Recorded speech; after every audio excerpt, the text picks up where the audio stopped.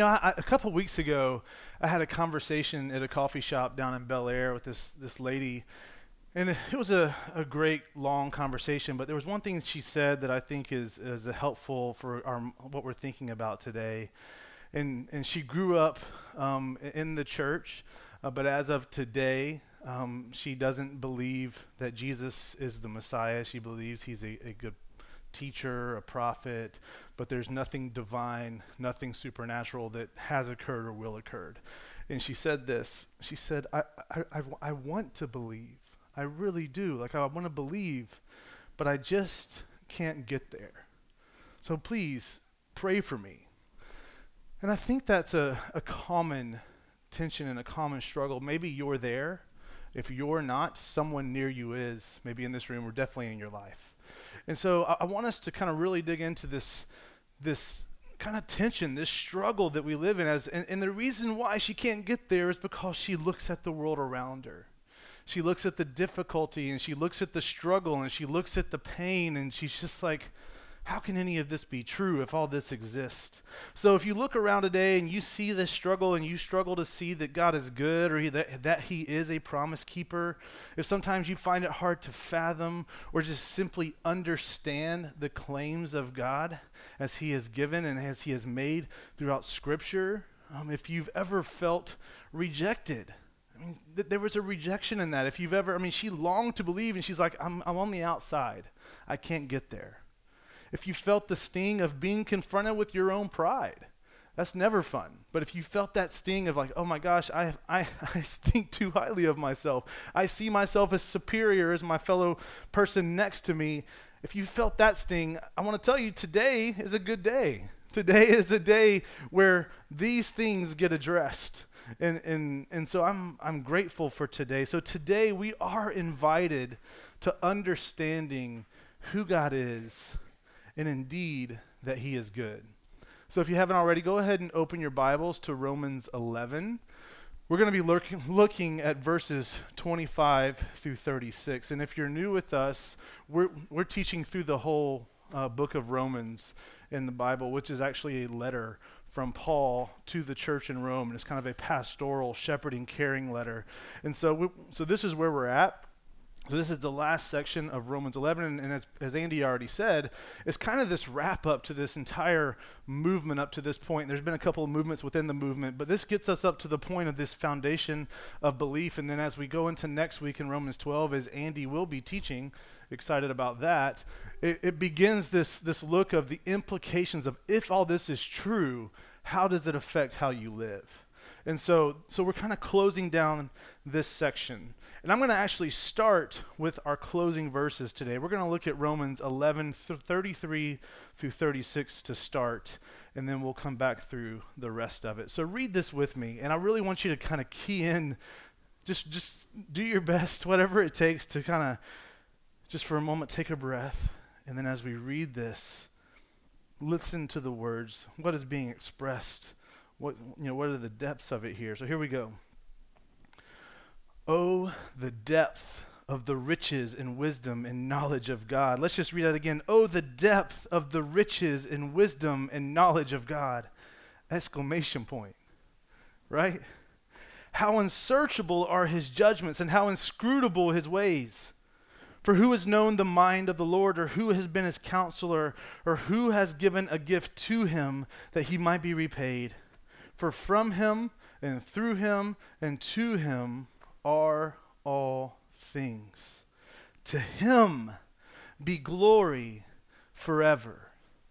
Amen. And with that being said, let's pray. God, I pray right now that as we are here, each one of us, whatever our familiarity is with you and your truth and just the creation and your heart for us, or that these words, oh, the depth of the riches and wisdom and knowledge of you, God. Lord, that somehow we would be given a deeper insight, a deeper understanding, a deeper view of you, as Paul is proclaiming here. That we would see you as high above all others. We would see your ways as perfect and good and loving in all things. Lord, that we would that we would be humbled before you and recognize that although we were created like you in your image and for you in relationship, you're also so different than we are. Lord, you're infinite in all that you are. And so, Lord, I pray that we would find a comfort and a security in the fact that all that is from you. All that we experience that is good is through you, and all that is our hope is for you and to you. And Lord, that we would be moved to a life that says, to you be the glory forever. In Jesus' name, amen. So how do we end up here? What got Paul to this point? And just thinking about this, and thinking about my friend at the coffee shop who says, I want to believe, I just can't, please pray for me. Like, does that resonate with you, that you would love to be able to pray something like this with such confidence? And we'll see as we work through this, that this is not some calculated outline that Paul is writing and following. Like, this is a spontaneous expression. Like, he's writing and he just gets enraptured and caught up, and this falls out onto the paper, from his heart to the paper, to an exaltation of who God is. I mean, would you want to be able to proclaim that with such purity and passion?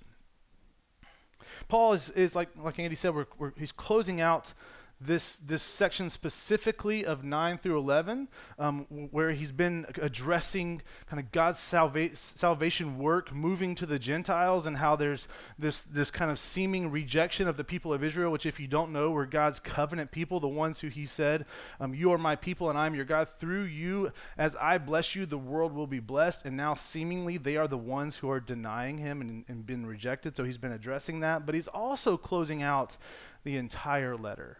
He's also closing out the entire letter where he has just done this extensive treatise of the gospel. What is the gospel? It is the good news of Jesus. It's this extensive work of our salvation offered and accomplished in Christ. And so it's the doctrine of man, the understanding of who we are, that we were created by him, but that we sinned and fell.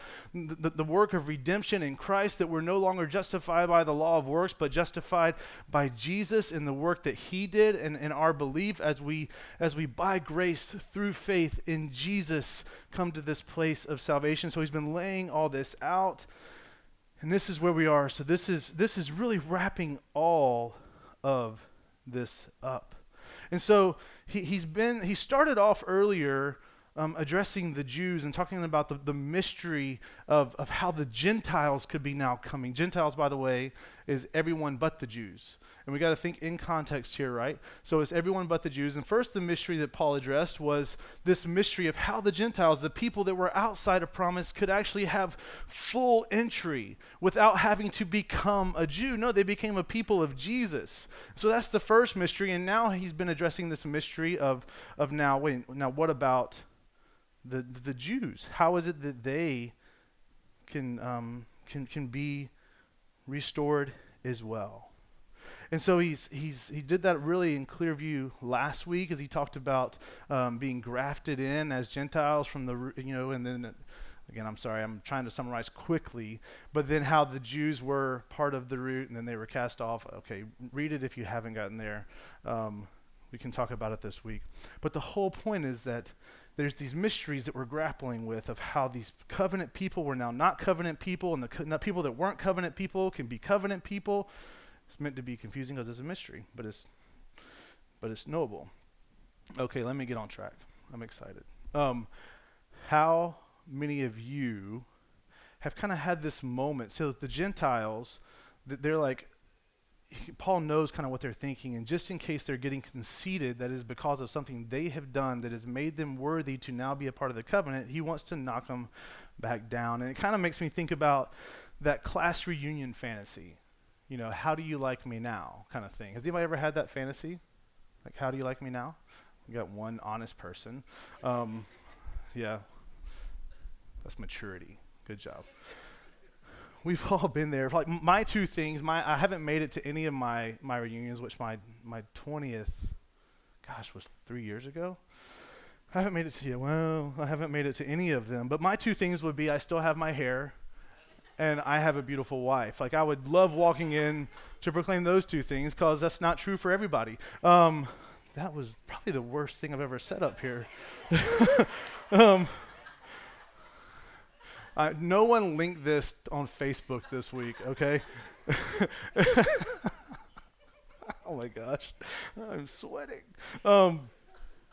But it is this exact idea of, like, I was once beneath you or looked down on by you, and now I have either exceeded expectations or become superior to you mentality that Paul is addressing to the Gentiles. And he just wants to remind them of who they are and how they are where they are now. And so he just got through addressing the Gentiles, as we've already said, and he was just reminding them, Israel, as God's chosen people, were neither rejected or demoted in order to redeem you. That didn't have to work that way. God has given the people of Israel over to their own hard hearts. This is reviewing what we've covered already. Their own hard hearts and their own rejection of him. And now there are more Gentiles coming to redemption than there are people of Israel, meaning that God's set apart people in Christ are more and more the Gentiles instead of the Israelites at this time.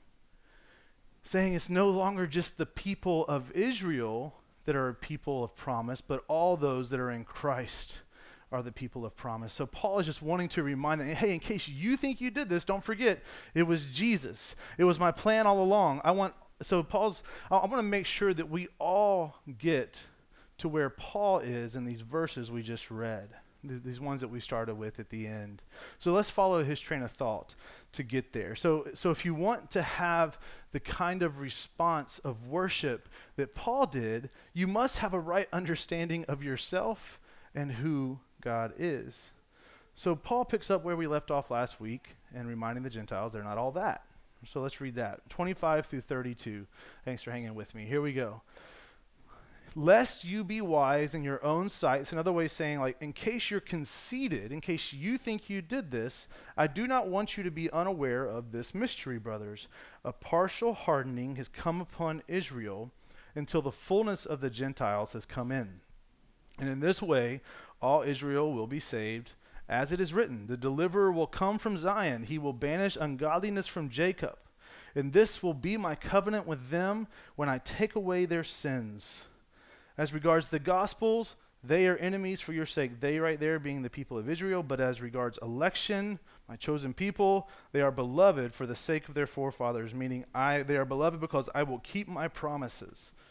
For the gifts in the calling of God are irrevocable. For just as you were at one time disobedient, speaking to the Gentiles here, to God, but now have received mercy because of the people of Israel's disobedience, so they too have now been disobedient in order that by the mercy shown to you, they also may now receive mercy. For God has consigned all to disobedience, that he may have mercy on all. So what's happening here? If you recall earlier in Romans, Paul spoke to the Jewish people about the mystery of the Gentiles being grafted in, as we already said. And so now he's speaking to the Gentiles, addressing the mystery of how the people of Israel are experiencing a temporary hardening of their hearts. And so he says there's two reasons the Gentiles should be humbled. And the first one is this: they are not superior to the Israelites now. Just once again reminding, they are still a people of promise. They will be restored, and the Gentiles didn't do anything to accomplish their own salvation. Again, it was the work of mercy. Again, this is working back through 9 through 11. This is the work of mercy. God shows mercy on who he wills. We have all rejected God, and and that's kind of our natural place, and then God in his mercy intervenes and steps in and softens the heart and calls in to salvation. So it wasn't that they all of a sudden did something great. It was that God acted in mercy to them. So in fact, he's saying you should even be thankful, because it was because Israel rejected Jesus that he was crucified, and salvation is possible through the atoning sacrifice on the cross. Salvation is directly available to you, as we saw in verse 28. As regards the gospel, they are enemies for your sake. So they've rejected the good news of Jesus, that he was the Messiah. Therefore, they put him to death. He took your punishment. He took your guilt. So So that's what Paul is reminding them of here. Saying, keep it in view. Verse 26 says, and in this way, all Israel will be saved. Now that verse can be a sticky wicket. I say it's not. We could spend all of our time today parsing out on like what in this way means, and what all means, and who Israel is. What it means that, like in thinking, how will they be saved? So we're not going to do that, but I do want to give you enough to understand. So quickly, Paul's already made it abundantly clear throughout this letter that salvation is by grace through faith in Jesus Christ, and the power of God for salvation is the gospel, the work of Christ. Just a quick reminder, Romans 3:21-26 says this, but now the righteousness of God has been manifested apart from the law. Although the law and the prophets bear witness to it, the righteousness of God through faith in Jesus Christ for all who believe. For there is no distinction, for all have sinned and fall short of the glory of God and are justified by his grace as a gift through the redemption that is in Christ Jesus. So just as all have fallen short, all that find redemption and justification is by grace as a gift through redemption that is in Christ Jesus, whom God put forward as a propitiation, that means a substitution by his blood. He took what we deserved to be, and that was to be received by faith, by trust. This was to show God's righteousness, because in his divine forbearance he had passed over former sins. It was to show his righteousness at the present time, so that he might be just and the justifier of the one who has faith in Jesus. And then Romans 1:16, for I am not ashamed of the gospel, for it is the power of God for salvation to everyone who believes, to the Jew first and also the Greek. So just first and foremost, we have to see that Paul is being consistent. This is assumed that salvation is by grace through faith in Jesus Christ. And so we're working forward from there. So when we see that there will be, that the people of Israel will be saved, that it is somehow it's going to be a working of Christ. So now, following the trajectory of Paul's teaching here in Romans, and specifically in this section of 9-11, it seems that Paul is referring to the nation of Israel. So it's the Israel, not all Israelites. So it's the nation of Israel. And we get this kind of reference where we kind of speak of a whole when it's not necessarily unanimous. I mean, like when we hear the nation was outraged by the violence. Not every single person of the nation was outraged, unfortunately, when we come to these situations, but we get this understanding, not every single person, but enough to say the nation. And so what we see here in view is that there seems that what Paul is saying in these Old Testament references in verses 26 and 27 is that at some point in the future, there will be a time that there is a great turning of the people of Israel to God. Not just turning to him, but trusting Jesus Christ as Redeemer, the Jesus Christ that has already come as Messiah. And I don't know if that's going to be in some great, like, massive revival, or if it's going to be some gradual work where more and more people of Israel are coming to Christ. I don't know that, but this is what we do know.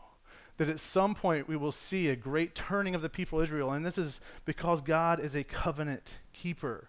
He still cares for these people. He is still pursuing them and still sees them as his covenant people.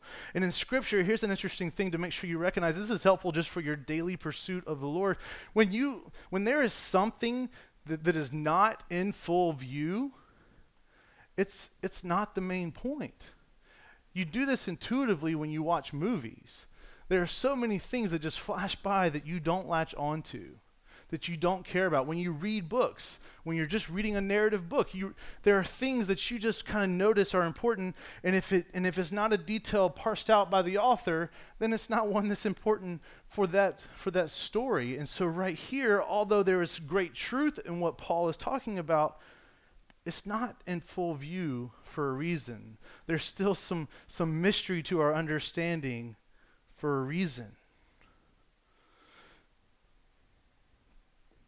So I want to ask you a question. I want to read these verses again. This is a time for you to participate, okay? A little Bible study time. We're going to read this again, and if I'm saying this is not what's in full view, we want to read this, and then I want to hear from you what you think is emphasized, what is in full view. Okay?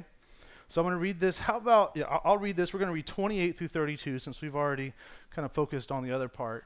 Here we go.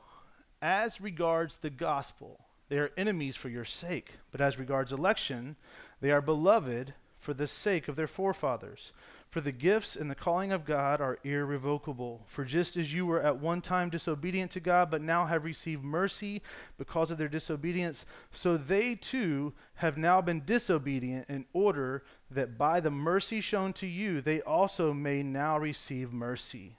For God has consigned all disobedience, that he may have mercy on all. Okay, safe place.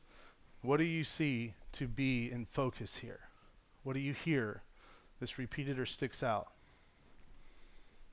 I know you didn't come expecting this, so much grace. Now I'm going to count to 15 with silence. Damon. Disobedience and mercy. Good. Yeah, Megan. God allows it for him to be made more made known and glorified. Any other thoughts? Yeah, Derek.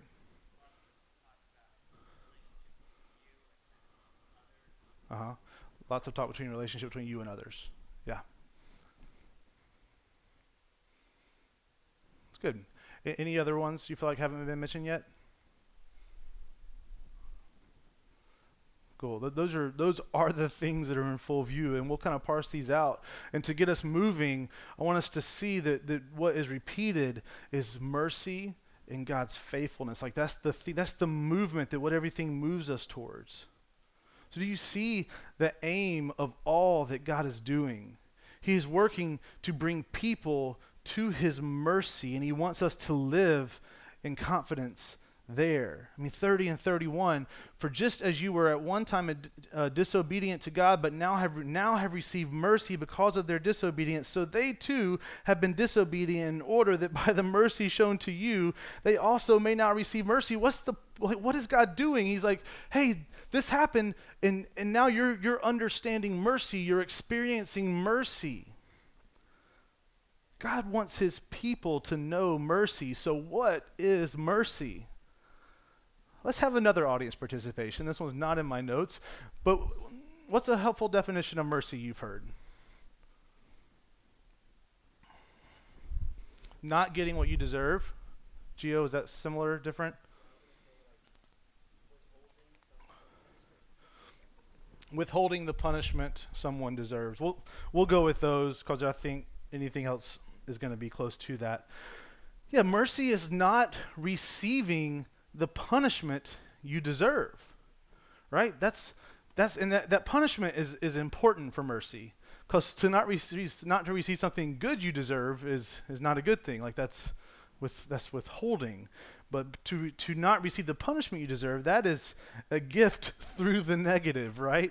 I mean, like, I'm sad when someone doesn't give me $1,000 I deserve. I am not sad when someone doesn't handcuff me when I deserve it. Like, right? I have never been in that situation. Close a couple times. Speaking of, never mind, we'll come back to that in a minute.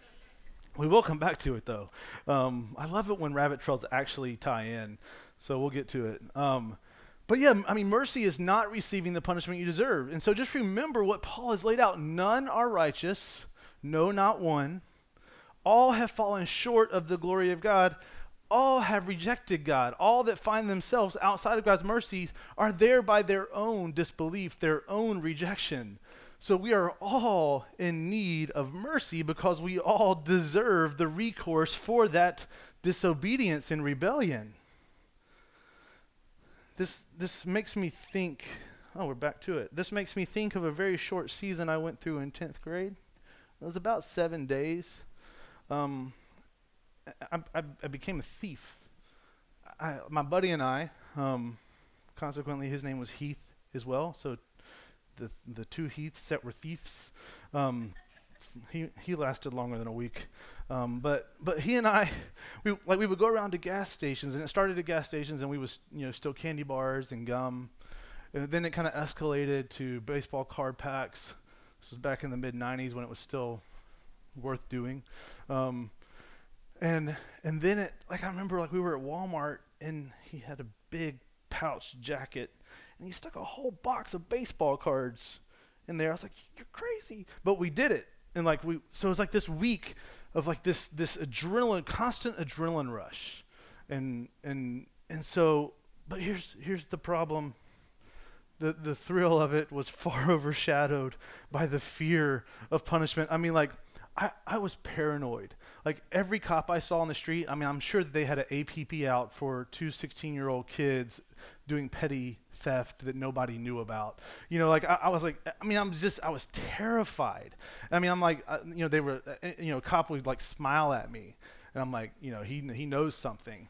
And it was like the worst week of my life. I mean, I was a wreck. I couldn't handle the pressure. I was always looking over my shoulder, just waiting for the punishment to come down, waiting for those handcuffs to go on. And so after 7 days, I was out. I was off the land. My crime days were over.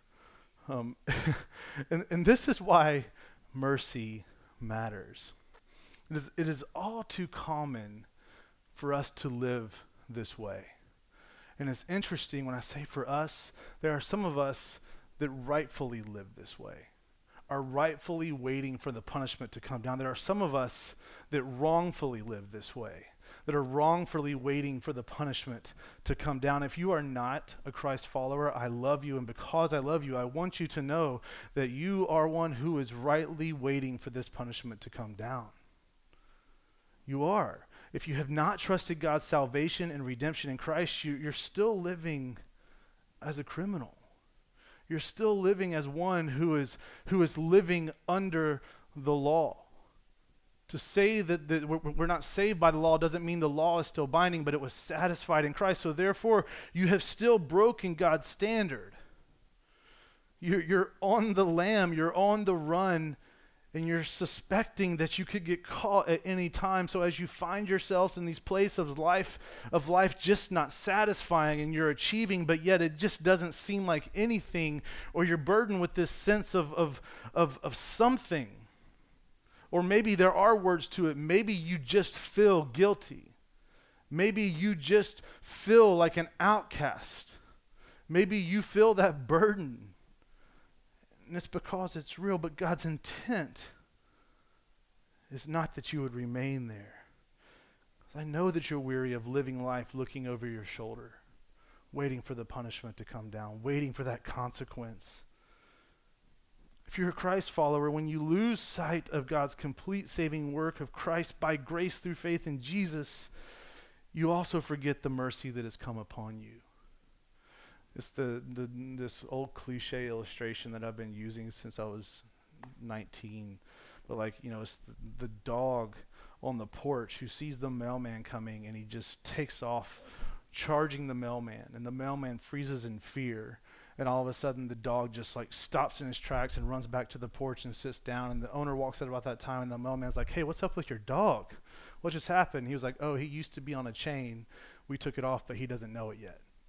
That's that picture. Like, if you are a Christ follower and you live burdened by guilt of condemnation, you have forgotten that you are totally free and restored in Christ.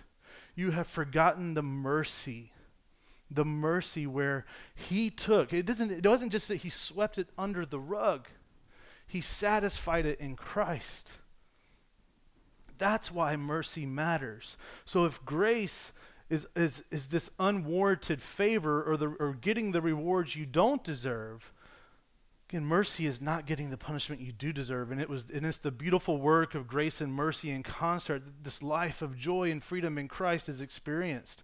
It's where this life of joy and freedom and peace in the midst of a world that is struggling and that is hurting and that is just bombarding you with pain. It's where you can actually really know this joy, this peace, and this fulfillment and purpose.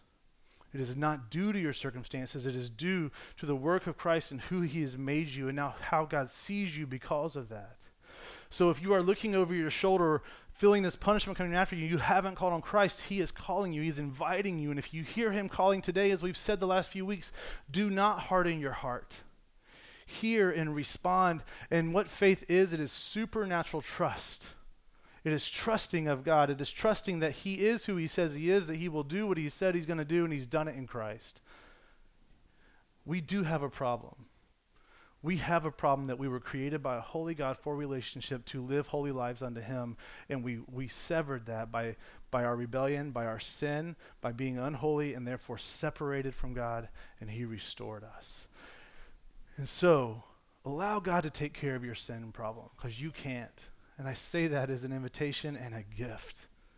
That's my prayer for my kids every night. Like this simple prayer of salvation for them as 7 and 6-year-olds is, God, I pray that they know that you love them. I pray that they know that they have sinned and come short of you. And they hear me pray these prayers. And Lord, I pray that they would know they can't save themselves, but because of your love and grace and mercy, they can be saved by your Son, Jesus. Let them trust you. It really does start in that simple, crazy promise. And this is why mercy matters. If you want freedom, if you want joy, it is in the person of God and how he has worked through his Son, Jesus. So to think about the implications here, first we have to be reminded of the problem that Paul had been addressing all throughout this letter. And this comes to what Derek was saying. It's this schism between the Jews and the Gentiles, the schism between two people groups, two races. And what is Paul saying? He says when we revel in God's goodness and mercy, we're no longer a people separated by some false line of distinction. Because believe me, it is false. It is our diversity is a gift, and we should never try to just make everyone the same.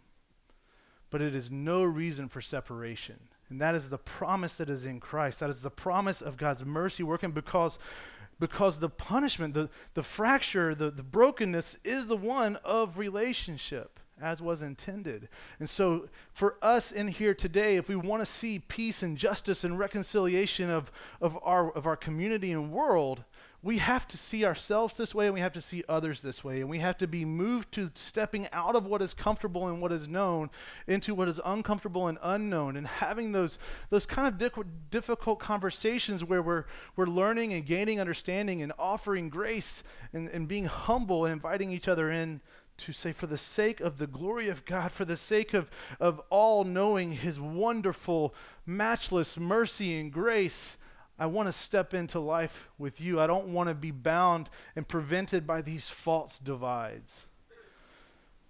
So if you care about that, you better dig into this. There is no hope for that kind of reconciliation without Christ. And I know that the church has not done well at this. I know that the church in our history has too often been the reason for such great divide. And I love my wife's testimony. She came to Christ when she was 20, and what kept her from Christ was seeing hypocrisy. And it was in the moment when God revealed to her, they are not me. I am me, I am unchanging, I am good. And that's God speaking. And she came to this place of understanding her own need and grace, and then she was able to see God for that and see all of creation in that way. And so this is our opportunity. The church has, unfortunately, failed in this all too often. But we have this opportunity to step in as humble, teachable, and purposeful people. There's no distinction out of the reality and truth that we were all created by God in his image for his purpose, and only have hope and purpose and belonging because of his mercy and grace shown in Jesus. Verse 32 says that he may have mercy on all. God's mercy is coming to all. When it says God's mercy is coming to all, I appreciate how one theologian and commentarian said, F.F. Bruce, he put it this way.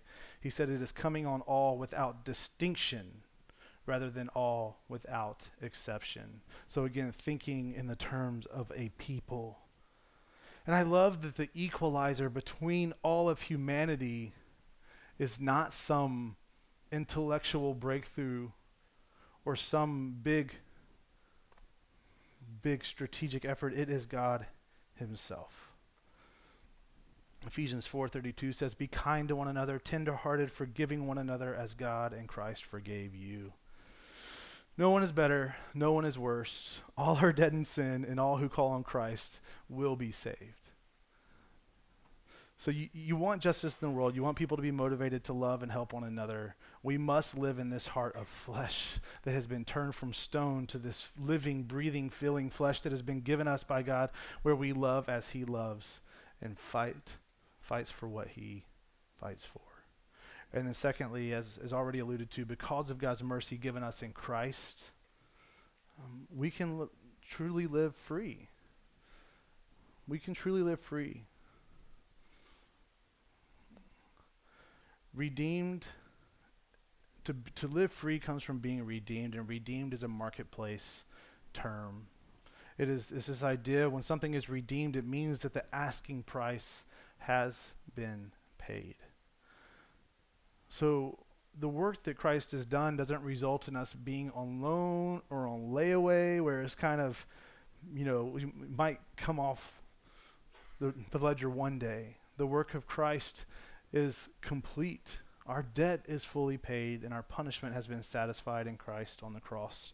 So we said at the beginning that in order to worship like this, what Paul wrote, you must understand yourself and God. And so what we see is that we're all sinners. We're all futile and lost and dead in our sin without Jesus, but in Christ we're under God's mercy and grace. We see that God is merciful. We see that he is merciful. And as Paul is moved to spontaneous expression of adoration to God, I want us to see God as Paul does.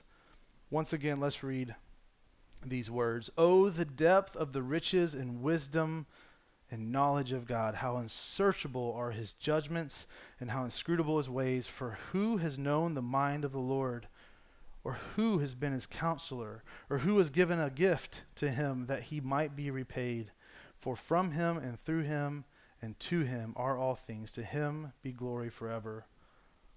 Paul knows there have been some challenging teachings in his letter up to this point. He knows that there's been things beyond our present comprehension, even for his audience. I mean, if you read it, he is a master of kind of sitting in the seat of the listener and addressing their thoughts. So just by looking at the questions Paul asks, you can tell he knows that people are wrestling. What I am most struck by is that this is not a cause for Paul to doubt God. And what am I talking about? The fact that there are things that are just beyond a full grasping and comprehension. But instead, it is motivation for Paul to worship him all the more. Verse 33 says, "The depth of the riches and the wisdom and the knowledge of God." I mean, it is this unfathomable depth. It is unreachable. 33b says the uncertain, 33b, the second part of 33, it says that his judgment, his way of working and achieving is unsearchable and inscrutable, meaning there's nothing that could ever be at fault with it. And we've said this a few times throughout these chapters, that when all is said and done and we see God's judgment in full view, we will find it to be fully satisfying. We will find it to reconcile every thought and question we've ever had. And so he's pointing out that there's just, God's ways are holy and perfect. They're holy, perfect, and satisfying. And he says in verse 24 and 25, he says, wouldn't you want it that way?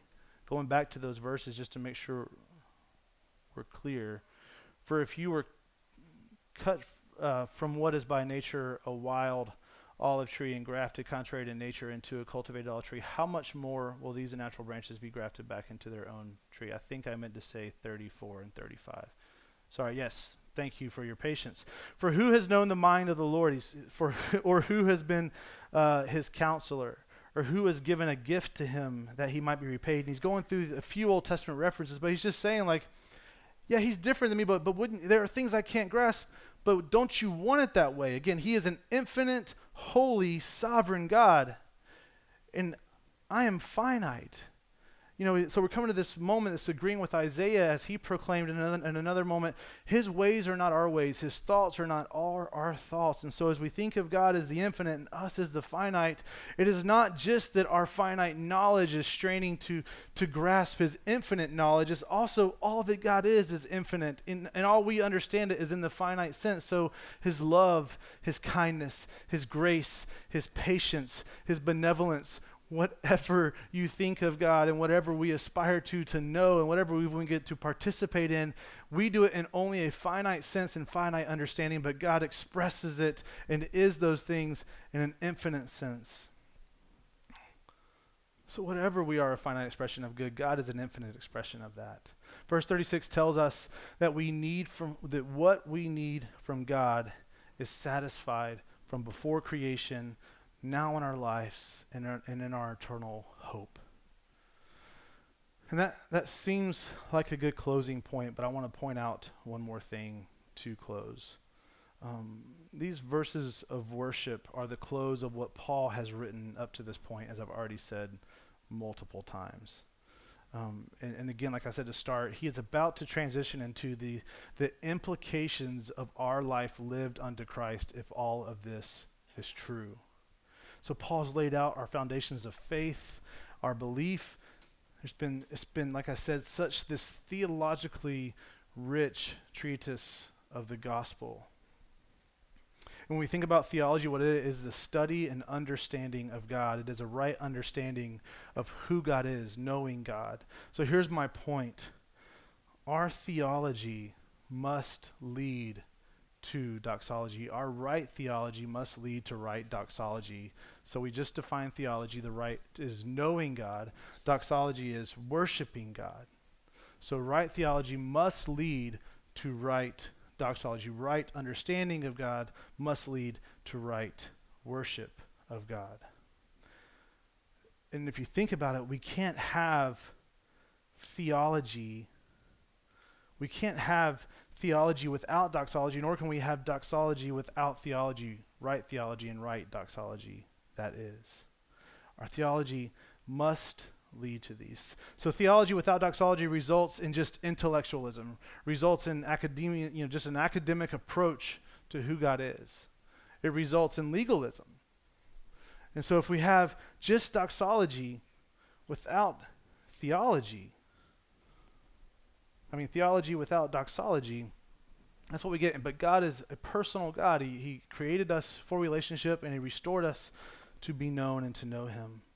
So we can't just have theology without doxology, but then true doxology, worship of God, cannot exist without right theology, understanding of God. If all you have is just worship of God without right understanding, it kind of just degrades down into idolatry, where we are worshiping something false. God wants us to be known by him and to know him. And a life lived unto God, if you don't know him, while it's honorable, it doesn't honor him as much as living a life unto God as you know him. That's what honors him, and that's what he's invited us to. We must be a people of the word.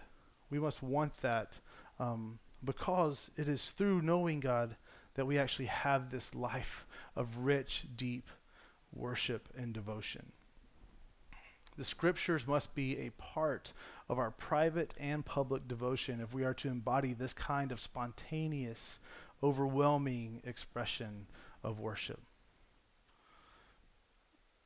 And so as we think about this, we want to be a people of study and of perseverance and intentionality with how we dig into the word. We have to know that this pursuit of truth must result in living transformed lives and honor and pursuit of the living God. And so this is what God has invited us into. He wants relationship with us. He's restored that relationship in Christ. He's also given us the means for knowing him all the more. And so to close our time and to lead into communion, I want to open our time for us to kind of offer God prayers of love and adoration. So in this time, I want to invite you just to speak out simple words of worship to God, even if it's just ascribing words to his character. You can do that just from your own reflections. You could also, if there's scripture that that speaks of that, feel free to read those. And we'll just open this time up as the band plays, and then Matt will lead us through communion as the Lord leads. I'll start us off. God, you are good. You are holy and righteous and true.